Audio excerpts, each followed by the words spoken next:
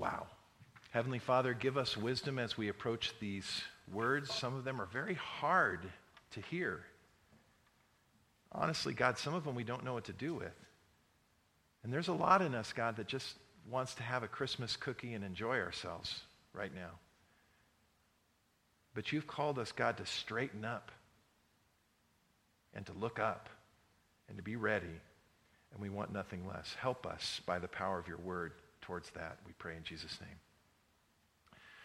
So we look at these texts, and these are Advent texts about the coming of Jesus. And that's what this whole season is about. You know, Easter time, we read all the Easter stories. Christmas time, we read the Christmas stories. But these are the Advent texts. Jesus is coming. Well, so what? So the Apostle Paul to the Thessalonians says, we pray earnestly night and day for you. Why? So that we can help supply what is lacking in your faith, it says. And then this is the prayer that he prays over those Thessalonians. So imagine it's not the Thessalonians, it's the Scottsdalians. And he says, hey, Scottsdalians, I pray for you guys night and day so that your faith will grow up, so it won't be lacking.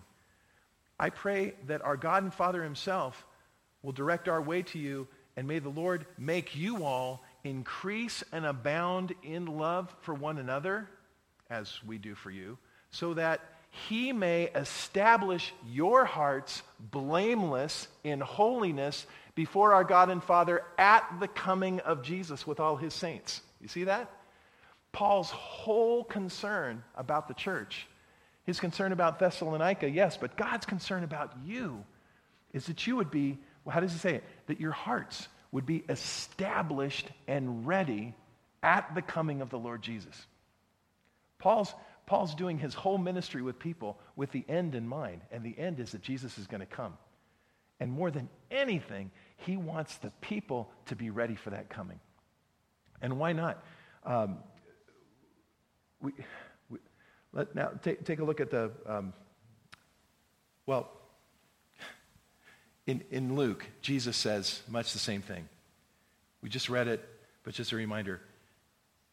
Jesus, this is during his last week of ministry. He knows he's going to be crucified. He knows that he's going to be put in the tomb. He's going to resurrect, and then he's going to send out his apostles to plant his church, and then he's going to be ascended into heaven. But he's got the people in Jerusalem gathered together, and they're asking him questions like, when is the Messiah going to come and set up his eternal kingdom? And Jesus is saying things like, when you see these things begin to take place, you need to straighten up and raise your heads and watch yourselves lest your hearts be weighed down by the cares of this life. Stay awake at all times, praying that you'll have strength to escape. You hear all these words. This is Jesus. Kind, nice Jesus with the child on his lap. But right now he's saying things like, straighten up, raise your heads, watch yourself, stay awake, and pray for strength to stand. Like, it's coming. You better be ready for that. How often do you think about that? No, I'm saved. I'm good. I got baptized as a baby. I'm forgiven. I make a few mistakes, but God's got me covered. And when I die, I've got eternal life. So it's all good. Paul, Jesus, John, Peter, none of these guys ever encourage you to think like that. Instead, they encourage you to think with great gravity on the fact that when the day of the Lord comes, it's going to be gnarly. Joel talks about it. Again, as Christians,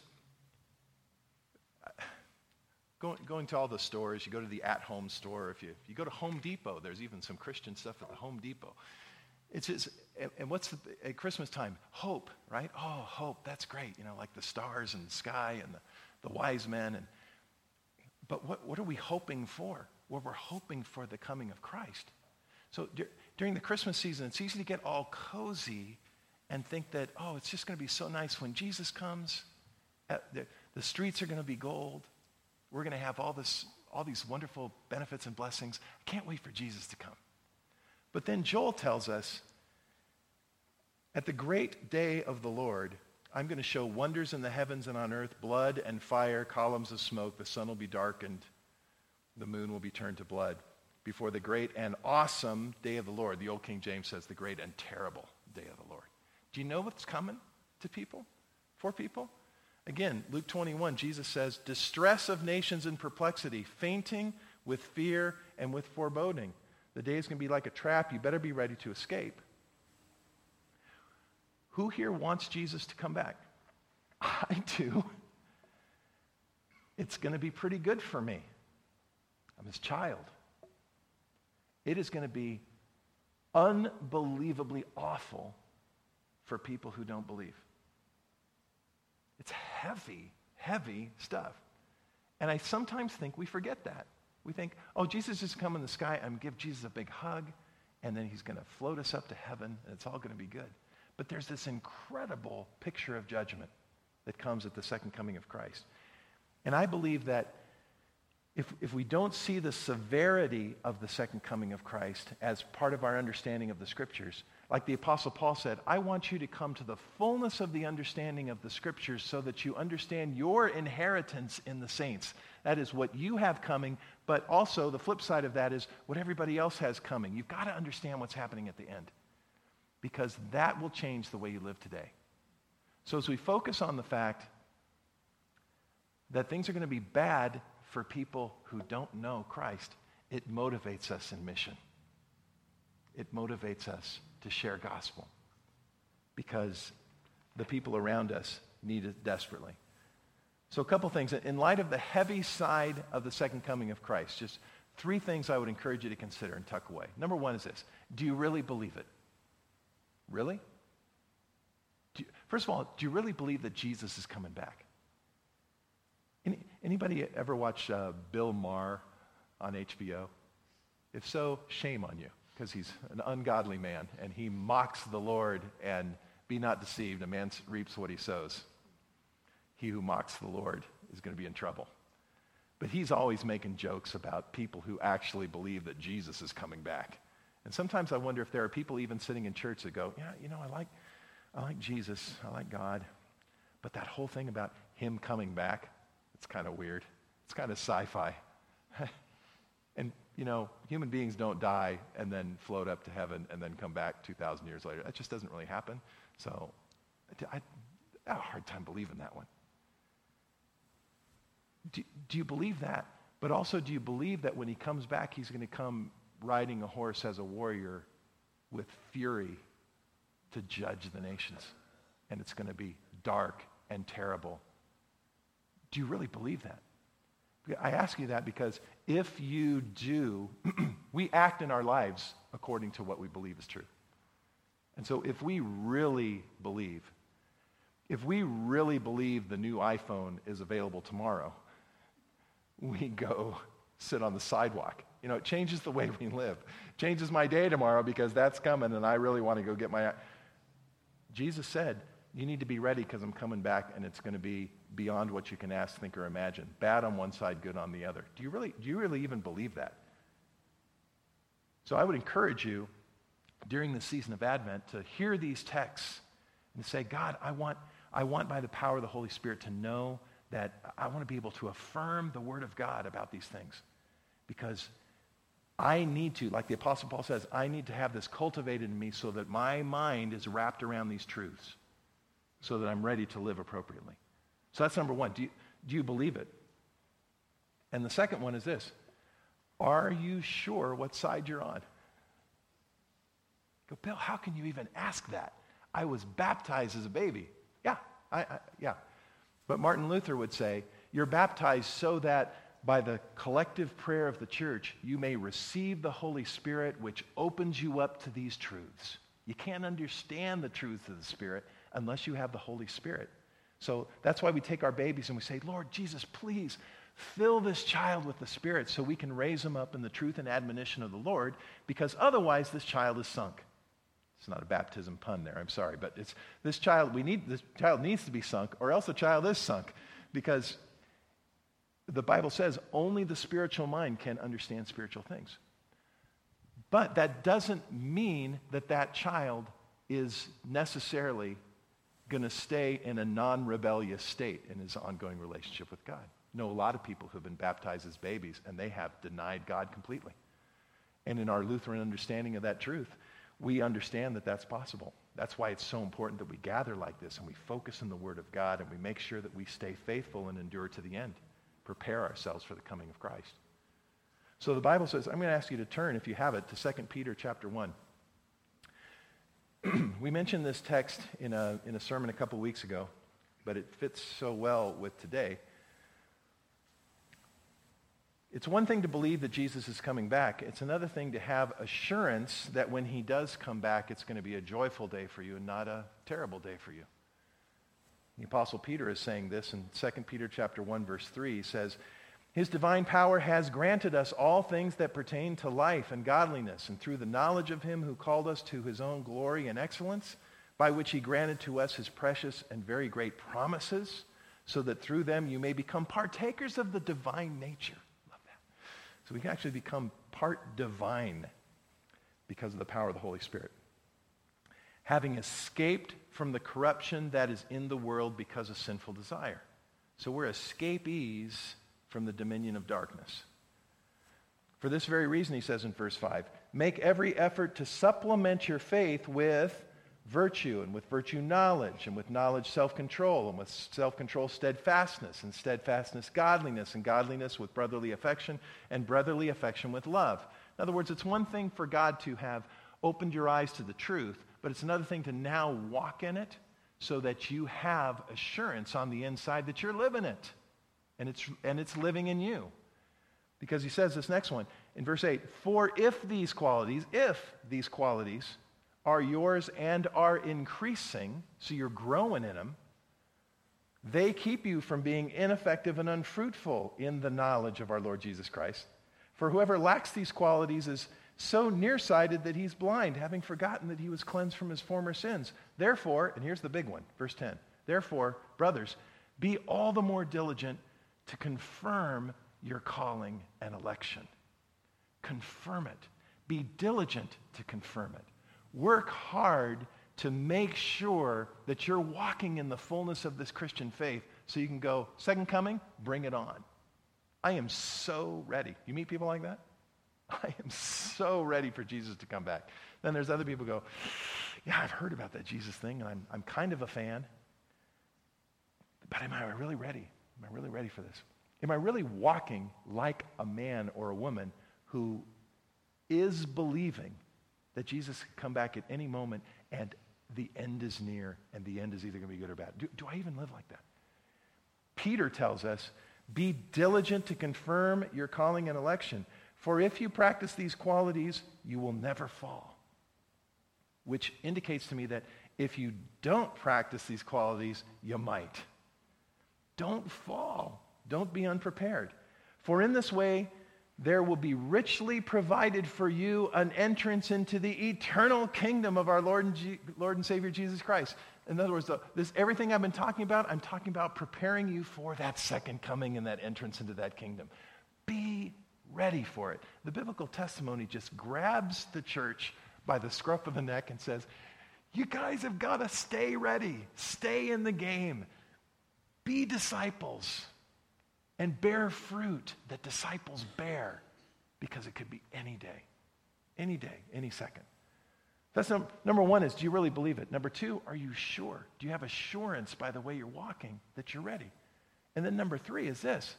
If you really believe that Jesus is coming and that terrible separation from God awaits the lost, throw a lifesaver to somebody.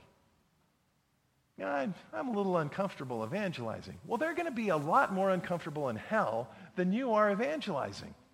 Jesus said, he is strongest in your weakness. I don't know what to say. Good. Go open your mouth, because you are so weak, you're perfect. So go share the gospel with someone. What if they ask a question I can't answer? Of course they will. There's a bunch of questions I can't answer. I've been studying the Bible for years. We are all, Paul says we peer through glass darkly. We don't understand all the eternal nuances, but we know this. Christ saves to those who call out to him and says, save me, Christ. I believe in your cross and your resurrection. Everything we just said in that creed, I believe that. So I also believe that thence he is coming to judge the living and the dead. That's part of our creed. So, doesn't it motivate you a little bit when you think about the hard side of the coming of Christ? To share Christ? If you knew that Jesus was coming back on the 25th, wouldn't you call a friend? You might not believe this, but Jesus is coming back on the 25th. How do you know? I just do. And I'm just saying, when he comes, you ought to make sure that your accounts are settled with him before he gets here. Just saying. Why are you bothering me with this? I am not bothering you with this. You need to be saved from yourself. Well, I don't believe it. Well, he does. And you ought to. We need to boldly share the gospel with urgency because Jesus is coming again. I want to share a quote from C.S. Lewis. I'll close with this, and we'll spend some time in song and prayer and offering. C.S. Lewis is just talking about the end, and in light of who you're going to be, just take a quick glance, side of your eye, at the person next to you. They look pretty normal, right? It's like a normal, they're just a human being, right? C.S. Lewis says this: it may be possible for each to think too much of his own potential glory hereafter. It's hardly possible for him to think too often or too deeply about that of his neighbor. The load or weight or burden of my neighbor's glory should be laid daily on my back, a load so heavy that only humility can carry it. And listen to this. It's a serious thing to live in a society of possible gods and goddesses. To remember that the dullest, most uninteresting person you can talk to may one day be a creature which, if you saw it now, you'd be strongly tempted to worship, or else a horror and a corruption such as you now meet, if at all, only in a nightmare. All day long, we are in some degree helping each other to one or the other destination. So now take another glance at that person next to you. If Jesus came back Tuesday, that person next to you would either be glorious beyond your comprehension. You go, well, they're pretty good now. Just wait. Or they could be in horror of torment like you cannot imagine. It's one or the other. It's extremes in this direction, and we start living our life just kind of in the center here with one another as, we're just human beings. I'm just another human being. You're just another human being. I'm going to die, and I'm just going to be a human being in heaven. It's not what the Bible says. The Bible says it is on because of Jesus, and when he returns, the dividing line is set, and you need to be ready. C.S. Lewis finishes this with this. It is in the light of these overwhelming possibilities, it is with the awe and the circumspection proper to them that we should conduct all of our dealings with one another, all friendships, all loves, all play, all politics. There are no ordinary people. You have never talked to a mere mortal. Nations, cultures, arts, civilizations, these are mortal, and their life is to ours as the life of a gnat. But it is immortals whom we joke with, work with, marry, snub, and exploit, immortal horrors or everlasting splendors. That's the coming of Christ. And it could happen any day. And Advent is the season where we go, come on, church, remember that. As you walk down Old Town Scottsdale and just looking around at people and go, isn't this Christmas night? Boom, Jesus comes like a thief in the night, and snap, everybody becomes one thing or the other. That's what the Bible says. Which one are you going to be? Honestly, if tonight you're going, I don't know, then I wouldn't leave here tonight without just come up and talk, and we'll just go, let's iron this out. Because Jesus says, my yoke is easy, my burden is light. Just come to me, and there's salvation. It's freely given. We love Jesus, and Jesus saves, and you can have full assurance that Jesus gives you himself for your salvation, and you can be ready. And then he says, now walk in it and stay close with me until the end. And that's what church is. We walk and stay close to Jesus till the end. We do that together so that we don't find ourselves drifting or falling away. If you know you're on the wrong side of the second coming, let's talk. If you know that you are on the right side, let's talk to others because they need it. They need it very badly. We're going to receive an offering right now. And as we do, we're also going to sing a classic old song. It's called Come, Thou Long Expected Jesus. It's the longing of the church for that Jesus of the manger to come back at his second coming and bring all of those things that are promised in his coming. So feel free to sing along with us if you know it, or even if you don't, you'd like to learn it. But also just be thinking about where are you at in light of the second coming of Christ. And then we're going to spend some time praying together before we close our evening. So the ushers would come forward.